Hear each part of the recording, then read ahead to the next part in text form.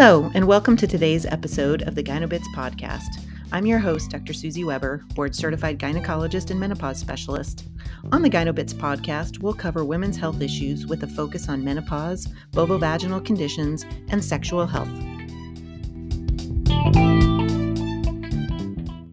If you are struggling with perimenopausal or menopausal symptoms and you're not getting the help that you would like from your gynecologist or physician, and you don't know where to turn for information, you can contact me through my webpage, healthiermenopause.com, or email me at drweber@healthiermenopause.com to set up a one-on-one consultation so that we can discuss your concerns and make a menopause plan that is right for you. Hello everyone. Today I wanted to talk about the vulva, my favorite body part.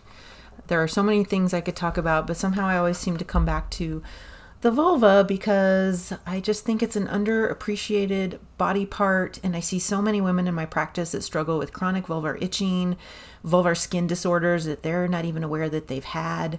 I see a lot of patients that have been going to the same gynecologist year after year after year, and they have a chronic skin disorder that's not been recognized, and by the time I see them, their anatomy is distorted, they've got scarring, cracking, pain. So it's just an important topic.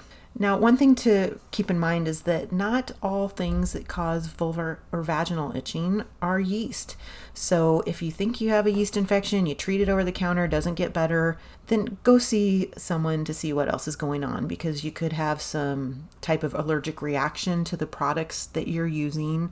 You could have some kind of contact irritation. If you are struggling with things like overactive bladder, urinary incontinence, you might have some kind of reaction to the pads that you're using. You might have a reaction to products that you're using, such as detergents, things that you're wiping with, washing with. And, in fact, just sometimes women assume that they're itching because of bad hygiene, and they actually ramp up their vulvar cleansing regimen. And so they're overwashing, over-soaping, they're using scented wipes, they are applying sprays down there. I can't even think of the names right now, but all of the feminine hygiene washes and sprays and things like that have all those goofy names of scents like golden sunrise or peach mango, things like that. I mean, why do you want, or why should your vulva smell like peach mango? It makes no sense. It's insane to me. Anyway, the other thing to consider if things don't get better with regards to your itching is that you could have a chronic skin disorder. And one chronic disorder is called lichen sclerosus. The funny thing is, if you Google it, some websites will say that it's a rare skin condition, but really, if you're a dermatologist or a gynecologist, it's not rare. You're seeing this very commonly. For me as a gynecologist, granted, I see a lot of vulvas and I get a lot of patients referred to me for vulvar problems, but it's not uncommon. It can occur anywhere between 1 in 30 women to 1 in 300 to 1 in 1,000. Men can have lichen sclerosus, and you can have lichen sclerosus skin patches over other parts of your body. But for me, I'm really seeing women with vulvar lichen sclerosus. The reason it's an important thing to know that you have is that the skin becomes inflamed and loses its pigment. It gets brittle and cracks, and it can cause scarring. You can have resorption or loss of your labia minora, which are the small lips that don't have hair on them. And sometimes you can also get scarring over the clitoral hood so that the clitoris becomes buried. You can have a loss of caliber or size of the vaginal opening that makes normal sexual activity painful or nearly impossible. And lichen sclerosus is also associated with an increased risk of vulvar cancer. Now, if you want to see what it generally looks like, Google lichen sclerosus of the vulva and you will see some images. If you catch it, you can treat it, and we treat it with a topical steroid ointment. And depending on how bad the lichen sclerosus is, it may need to be treated daily with ointment for several months and then wean down on the ointment. And nowadays, the general recommendation is to continue maintenance steroid treatment on a weekly basis to keep it from recurring. And if you've been diagnosed with lichen sclerosus, you absolutely need to get a vulvar examination every year. And if you're having issues before that, you need to be seen. There are other skin disorders that can cause itching and irritation, but a lot of the treatments are very similar. The first step in calming down vulvar irritation or itching is going to be hygiene. So you want to cleanse the vulva gently. You don't really even need soap down there. If you absolutely feel like you have to use soap, get something very, very gentle like Dove or Basis, unscented. Or for a lot of my patients that are really struggling with vulvar irritation and burning really bad, lichen sclerosus, where they have cracks and fissures in the skin that burn, I recommend just using plain warm water in their hands just to gently cleanse, patting the area dry with very, very soft cloths. You can pick up a 10-pack of baby washcloths on Amazon for pretty cheap, and those can be used instead of toilet paper and rougher washcloths. Do not use wipes. A lot of wipes, even though they're marketed for babies, they can have alcohols and other ingredients in them that can be irritating. If you absolutely have to use a wipe, or you need to, wipe away particulate matter like feces, then you can get something called water wipes. They're usually going to be in the baby butt aisle. They're 99% water with a little bit of grapefruit extract. Those may be less irritating. Then what we need to do is we need to restore the normal barrier function to that skin. So the vulvar skin is way more delicate than the skin on the rest of our body. And then when it's been compromised with inflammation, it's even more delicate. So I usually recommend just using Vaseline or petrolatum jelly as a barrier that you can apply several times throughout the day. It's also nice if you have the ability to get a squirt bottle, like a Pericare bottle that you can use, fill it with warm water and just rinse your vulva off after you go to the restroom. That can remove urine, feces, sweat, things that can cause more irritation in that area. If you have a bidet, that's great too. If you're going to get a bidet and you have the funds, get one that's heated.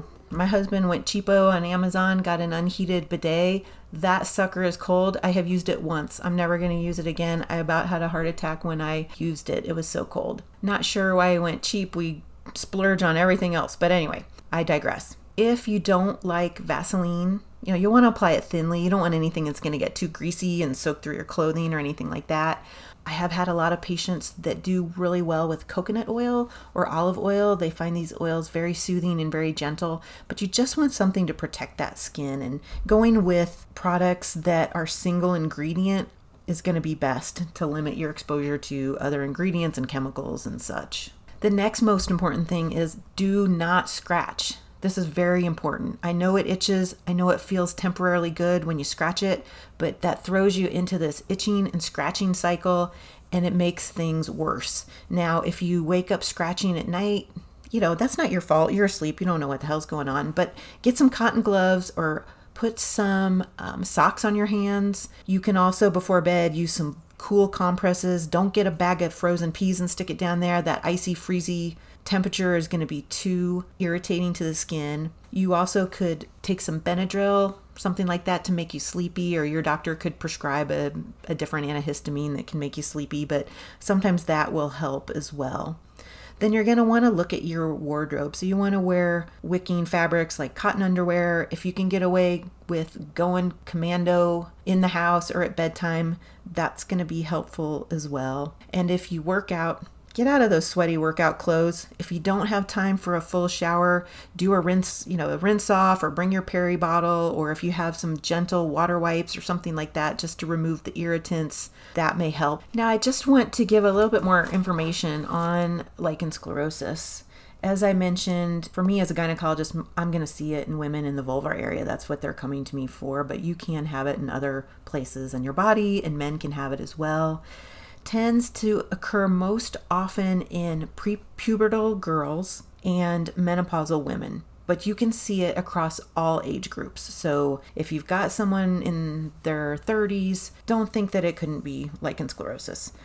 But there seems to be some kind of hormonal connection. In fact, I've picked it up a couple times in patients during pregnancy because we are doing pelvic exams at the end of the pregnancy, checking the cervix to see if they're dilated. And so I have had a couple patients that didn't know they had lichen sclerosus, and we found it during their pregnancy. And it can be treated during pregnancy because it's just treated with a topical steroid ointment, and that's not going to cause any problems. We don't know exactly what causes lichen sclerosus, but there seems to be an autoimmune component to it. We see it more in women with thyroid disease.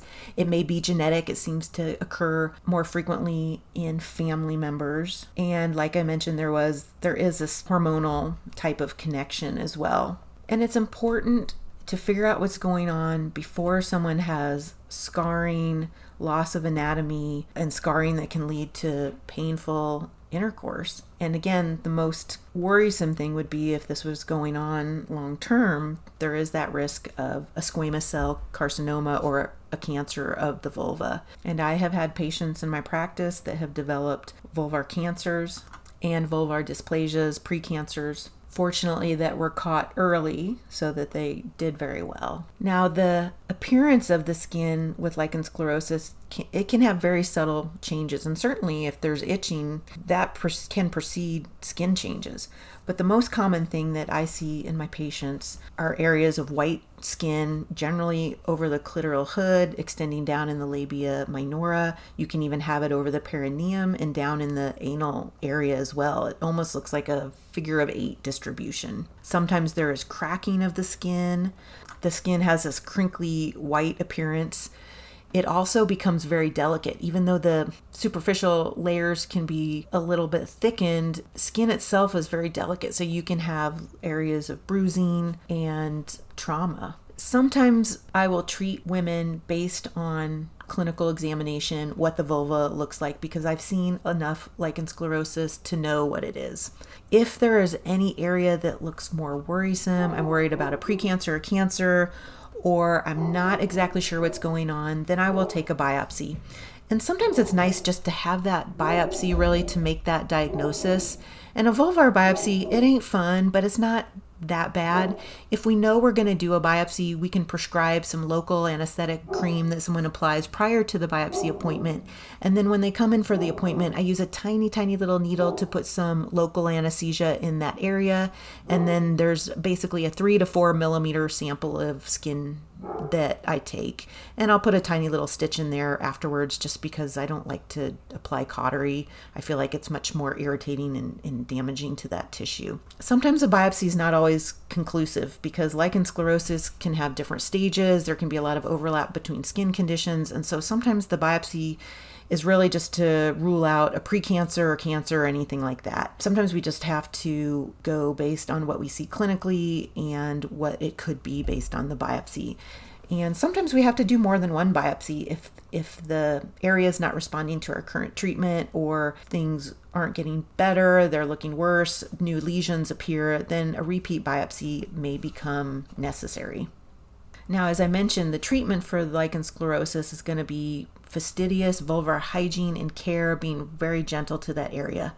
If I have someone that's perimenopausal or menopausal, I will also treat her vagina and vulva with estrogen because that will make the tissue healthier in general, makes that skin less thin and more resistant to inflammation and pH changes. And then generally the first line of treatment is going to be clobetasol ointment, which is a very potent steroid ointment. And there are some other ones that we use. If a woman doesn't respond to that, then there are other topical medications that we use. Sometimes I will actually inject steroid into areas that aren't responding to treatment, especially if I have a patient that's older or obese or maybe doesn't have good dexterity and she can't reach the right area to apply the ointment to. I will do an injection. Follow-up is so important. So I will have women apply the ointment daily, usually have them apply it after a bath or a shower. It'll be absorbed better at that point in time. And I'll just have them use it once daily. It's questionable whether they could absorb that much more ointment or have that much more benefit doing it twice a day. If the skin's really fried and frazzled and they just want to scratch all the time, then I may have them do it twice a day just so they're getting a little bit of relief until some of that itchiness wears off. And really a small amount of ointment is all it takes, probably less than a pea size to cover a very large area on the vulva. And if it's a small area, less will work fine. They really need to rub that ointment in for 30 to 60 seconds to make sure they get it absorbed. And it can take a while for the skin to respond to that ointment, because it'll take a while for it to be absorbed through those thicker upper layers of the skin. Depending on how bad it is, I'll have someone come back in 6 to 8 weeks, and then I am following them until I get the skin looking better. And then I try to wean it down from daily, five times a week, 3 times a week. And if everything's looking good at that point, then the recommendation is continue once a week or so maintenance. And sometimes I'll just have them use the clobetasol ointment. Other times, if the skin looks really good, I may just go down to a less potent steroid and have them use that once or twice weekly. And then I'll see them in follow-up, every 6 to 12 months. At a minimum, I tell them, if you have had lichen sclerosus or a chronic vulvar skin condition, you need to be seen every year. It doesn't matter if you need a PAP every 3 to 5 years. It doesn't matter what your PCP says. A gynecologist or someone that's familiar with lichen sclerosus needs to be looking at your vulva every year. And if there's itching or symptoms in between, you need to get in sooner than that. Anyway, I'm getting a little excited here because I just feel so passionately about this. And a couple weeks ago, I saw a lady in my practice that hadn't been to the doctor for years. She had been dealing with chronic vulvar itching for over a decade. And she'd just been, slapping things down there. Gosh, I can't remember what she was applying, if she was just putting Desitin or something like that down there. Do not let this go for years. Don't let it go for months. If you're having itching, it doesn't respond to some basic vulvar hygiene, get in to see a gynecologist. If you have lichen sclerosus, you may find additional resources online. I would recommend checking out the ISSVD. It's the International Society for the Study of Vulvovaginal Disease. There are also a couple of podcasts. One is called The Vulva Diaries, which is recorded by an OBGYN who is a member of the ISSVD and specializes in vulvar dermatology. There's also a lichen sclerosus podcast and a lichen sclerosus support network. Of course, these are not substitute for medical advice, but may be helpful.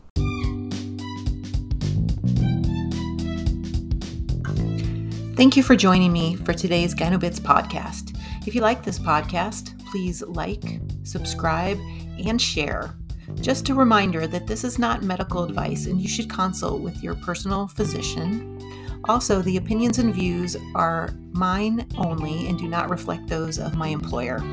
If you would like more information or to consult with me, please go to my webpage, healthiermenopause.com. You can also find me on Instagram at healthiermenopause and Facebook, MenopauseMD.